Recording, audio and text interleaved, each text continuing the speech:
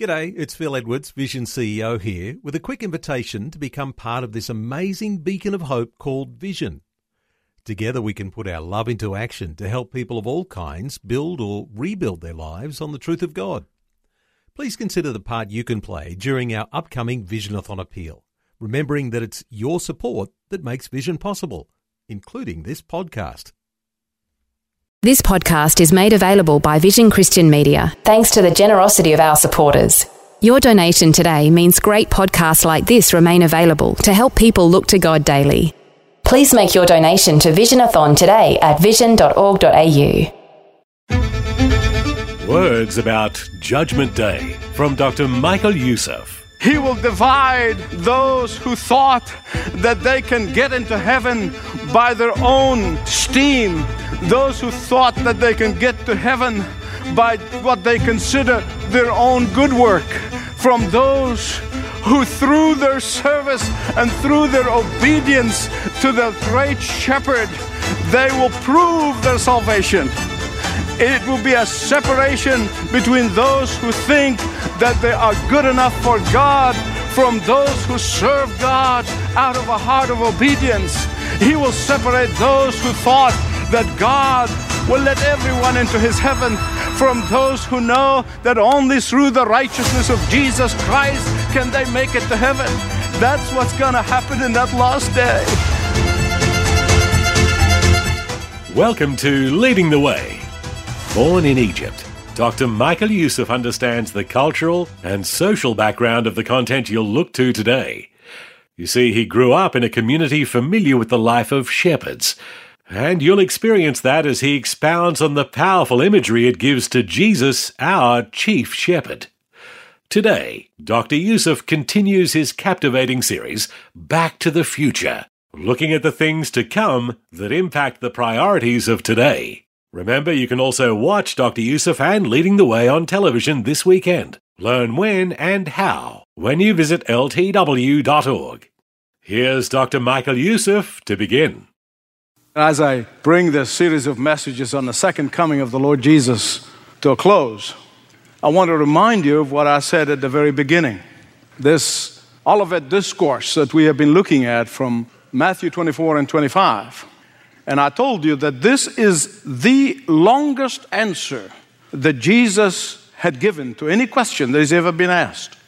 Now, that in itself ought to make you sit back and take notice, because Jesus obviously was to communicate some things to us, namely that you and I who know the Lord Jesus Christ must take his second coming very seriously. He does, and therefore you and I ought to. Jesus wants his own to live expectantly of his return. That Jesus wants his own to be prepared for his second coming. That Jesus wants to warn his own to be careful, to be forewarned of false teachers and false messiahs and false preachers and false teaching. In fact, Jesus spoke more about heaven and hell than anybody in the Bible. And he spoke more about hell than he spoke about heaven. Why? Because he knew what it's like. He is the creator of the universe. And as the creator of the universe, he knows what that place is like. It's prepared originally for Satan and his demons. And that is why he pleads with people to repent. He pleads with them to accept God's plan for salvation as the only way for salvation. That he's pleading with people to take refuge in him, to take refuge in his cross, to take refuge before the wrath of God is revealed. He is pleading with people to escape the judgment of God. He is pleading with them to come and be redeemed and be eternally saved. He's pleading with people to count the high cost of rejecting him as the only way to the Father, as the only way to heaven, as the only way to salvation.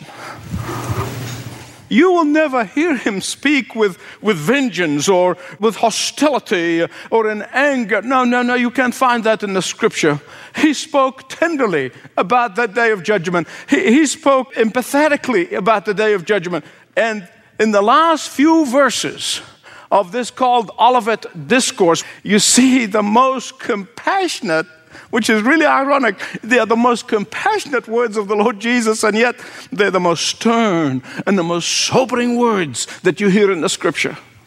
And that is why I want to summarize them for you under 4 headings to make it easier for you to remember. Under 4 headings. Turn with me, please, to Matthew 25, the last verses in that passage. And the 4 headings are these. There is the person, there is the place, there is the process, and there is the pronouncement. There is the person, the place, the process, and the pronouncement. The person. Who is that person?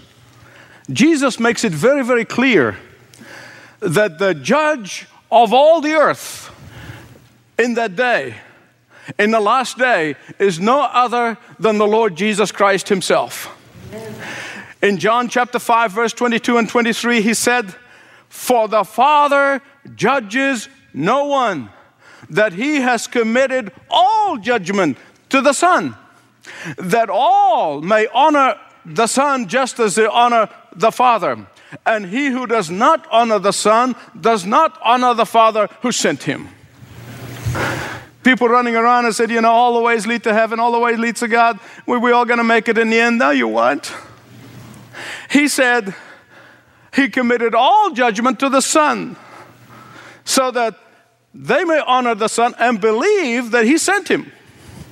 For the one who died on that cross is no other than the King of Kings and the King of Glory, who one day coming to reign and rule forever.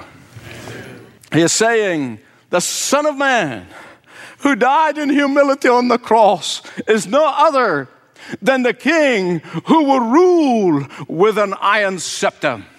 He will rule with a rod of iron. Beloved, I know and you know that there are so many misguided preachers and so many misguided priests and so many misguided teachers who are running around saying, yes, Jesus is the Son of Man, but they never acknowledge him as the coming King and the ruling King. They will never believe in him as the judge of the world. They say he is so good and he is so loving, he'll never judge anyone. They want the meek and mild Jesus, the milquetoast Jesus, but they never proclaim the whole of Jesus, that he is the judge of the universe. But listen, in reality, we should not marvel or even doubt the fact that he will come with power and great glory and that he will judge the universe. We should rather marvel at the fact that he ever came in humility and to offer grace and forgiveness to whomsoever comes to him. We should never marvel or doubt the fact that he will judge sinners who have rejected him and lived their lives indifferent to him. But we should rather marvel at the fact that he offered pardon and forgiveness to whomsoever, that he offered deliverance from judgment to whomsoever come to him. We should not even be surprised that he will condemn sinners, that he condemns sinners, but we should marvel at the fact that he came to redeem sinners who are worthy of judgment. Here's a question. When will the judgment begin? The moment he appears. Immediately after the stars and the moon darken, immediately when the heaven shake, immediately after those earthquakes and the tsunamis, immediately when those who have rejected him, the mighty men and powerful men, will be running from mountain to mountain, weeping and crying and wailing, asking the mountains and the rocks to cover him from the face of him who sits on the throne. Immediately when you begin to see people dying of fright, he will come with power and great glory. Revelation chapter 20, verses 11 and 12. Listen carefully. Here's what the Apostle John said. Then I saw the great white throne and him who sits on it. Earth and sky fled from his presence, and there was no place for them. And I saw the dead, great and small, standing before the throne. My beloved friends, every one of us, when we die, we live again. The question is, where will you live? Where will you spend eternity? He said, I saw the dead, great and small, standing before the throne. And he said, then the books were opened. Another book was opened, which is the book of life. The dead were judged according to what they had done as recorded in the books. Let me ask you a question. Is your name written in the book of life? Is your name written in the book of life? If it is not, you can be sure it's written today. Come to Christ while the opportunity is here, so that your name be written in the book of life. The person, the place. The place is the great and glorious throne where judgment will take place. Listen to what the prophet Joel, hundreds of years before Christ, said about that day in Joel chapter 3, verse 16. He said, at that time, the Lord will roar from Zion. The heaven and the earth will tremble. At that place, the whole world will be judged. Every person in every country and every tribe and every nationality will be judged. Every person in every generation and every nation will stand before him at that great throne of judgment. The time is now, not later. The person, the place, the process. In the Middle East, even the people who lived in the cities like myself, we are aware of how sheep and goats herd together during the day, not at nighttime. Did you get that? They herd together during the day. And from a distance, they are both four-legged creatures. They may look alike from a distance, they may even sound alike at times. But from that point on, they are totally different. In every way. They're different in temperament, they're different in habits, they're different in behavior. The sheep is docile and compliant. They are eager to follow the shepherd. There's a certain signal that a shepherd can make, and the sheep immediately run to the shepherd. They love to be with the shepherds. They have comfort in being with the shepherd, but not the goats. The goats, on the other hand, are rambunctious and unruly creatures. They really are. They are stubborn. That's what I say, stubborn as a goat. That's where it comes from. They are stubborn creatures. They are independent, and they often compete for leadership with the shepherd. The shepherd wants the sheep to go this way. They try to mislead them to go this way. Sheep recognize the voice of the shepherd, and they want to follow the shepherd. But the goats, to them, one sounds as good as the other. One shepherd is as good as the other. To the goats, all the roads lead to the same place. All the road leads to a God somewhere.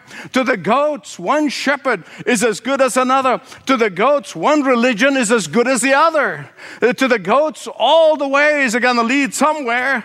They have no discernment. They have no understanding. They have no desire to follow the shepherd.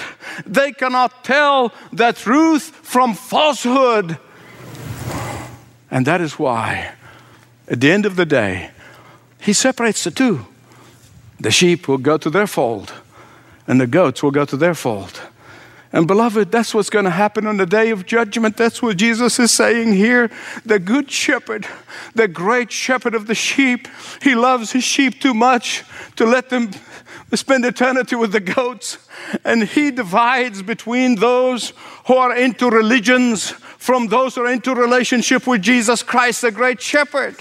He will divide those who thought that they can get into heaven by their own steam, those who thought that they can get to heaven by what they consider their own good work, from those who through their service and through their obedience to the great shepherd, they will prove their salvation.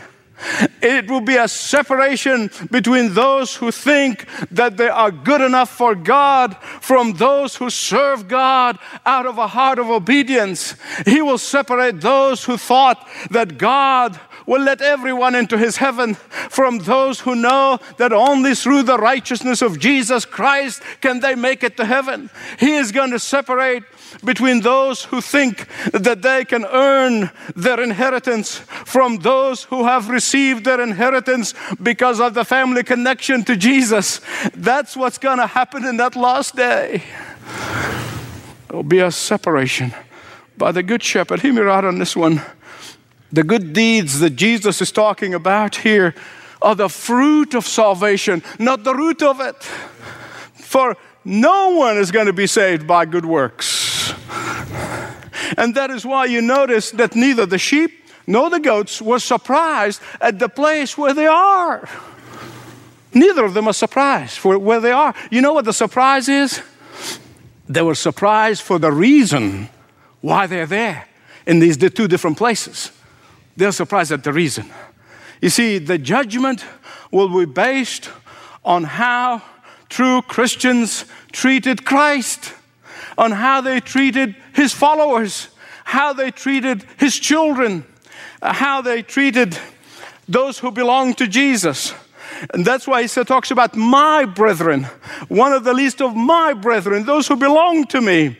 The sheep, because they are true sheep of Christ, they subconsciously love others. They subconsciously serve others. They subconsciously give of themselves. They subconsciously sacrifice of themselves. They subconsciously reach out to others. They subconsciously care for one another without even realizing what they're doing, because that is the proof of the renewed nature in Christ.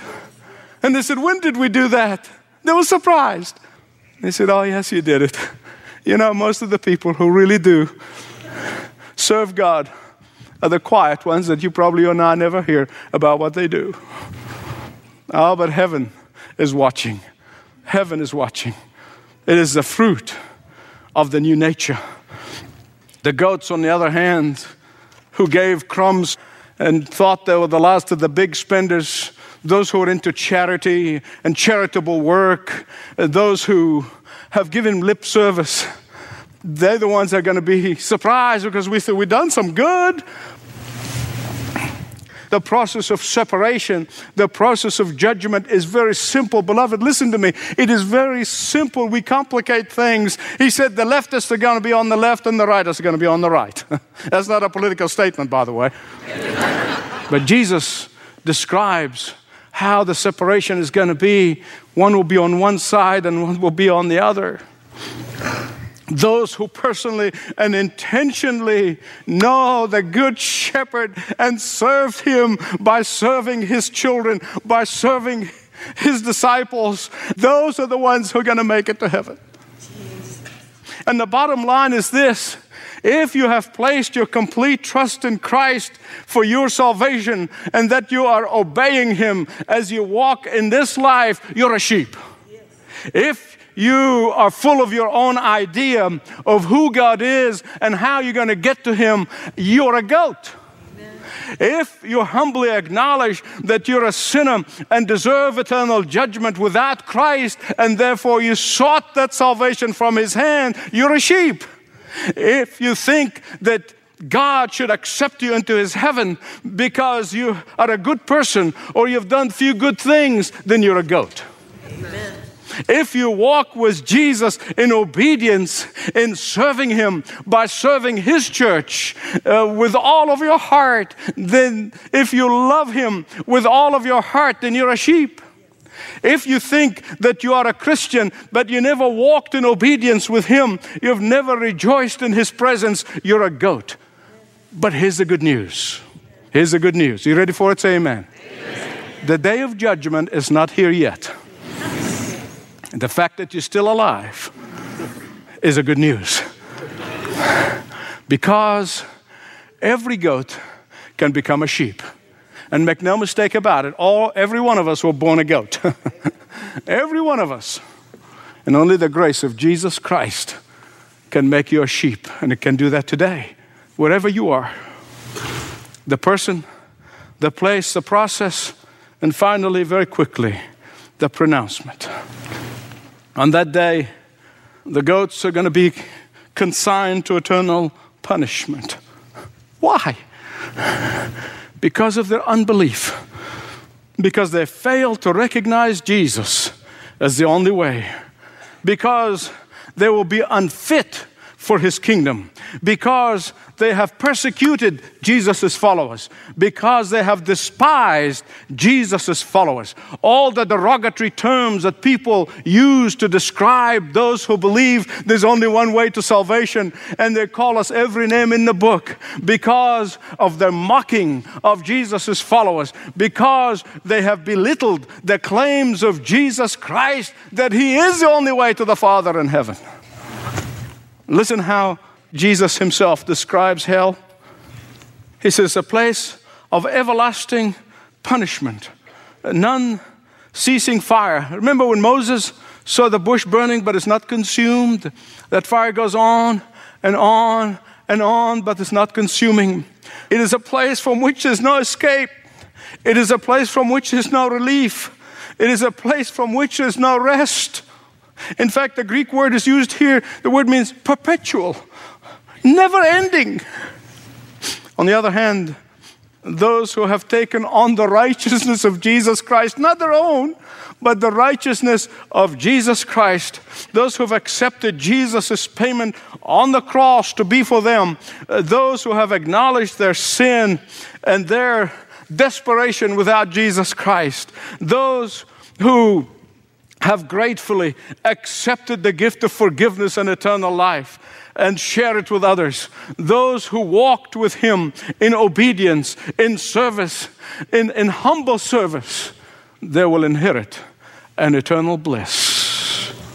Beloved, listen to me. The contrast could not be more stark. And the time to prepare for the day of judgment is now. Is now. It's now. Not tomorrow, now. Listen to what Jesus said in Mark 13, 35 and 36 and 37. Watch therefore, for you do not know when the master of the house is coming. In the evening? At the midnight? At the crowing of the rooster? Or in the morning? Lest, coming suddenly, he finds you sleeping. And what I say to you, Jesus said, I say to all, watch, watch, watch.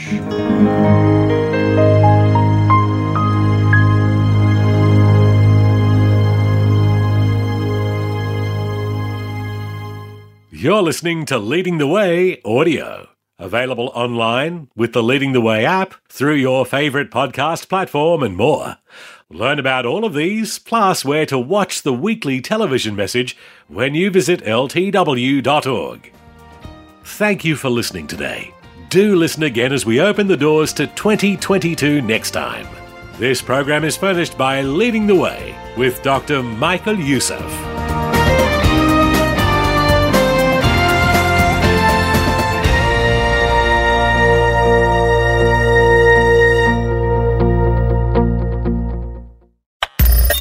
Thanks for taking time to listen to this audio on demand from Vision Christian Media. To find out more about us, go to vision.org.au.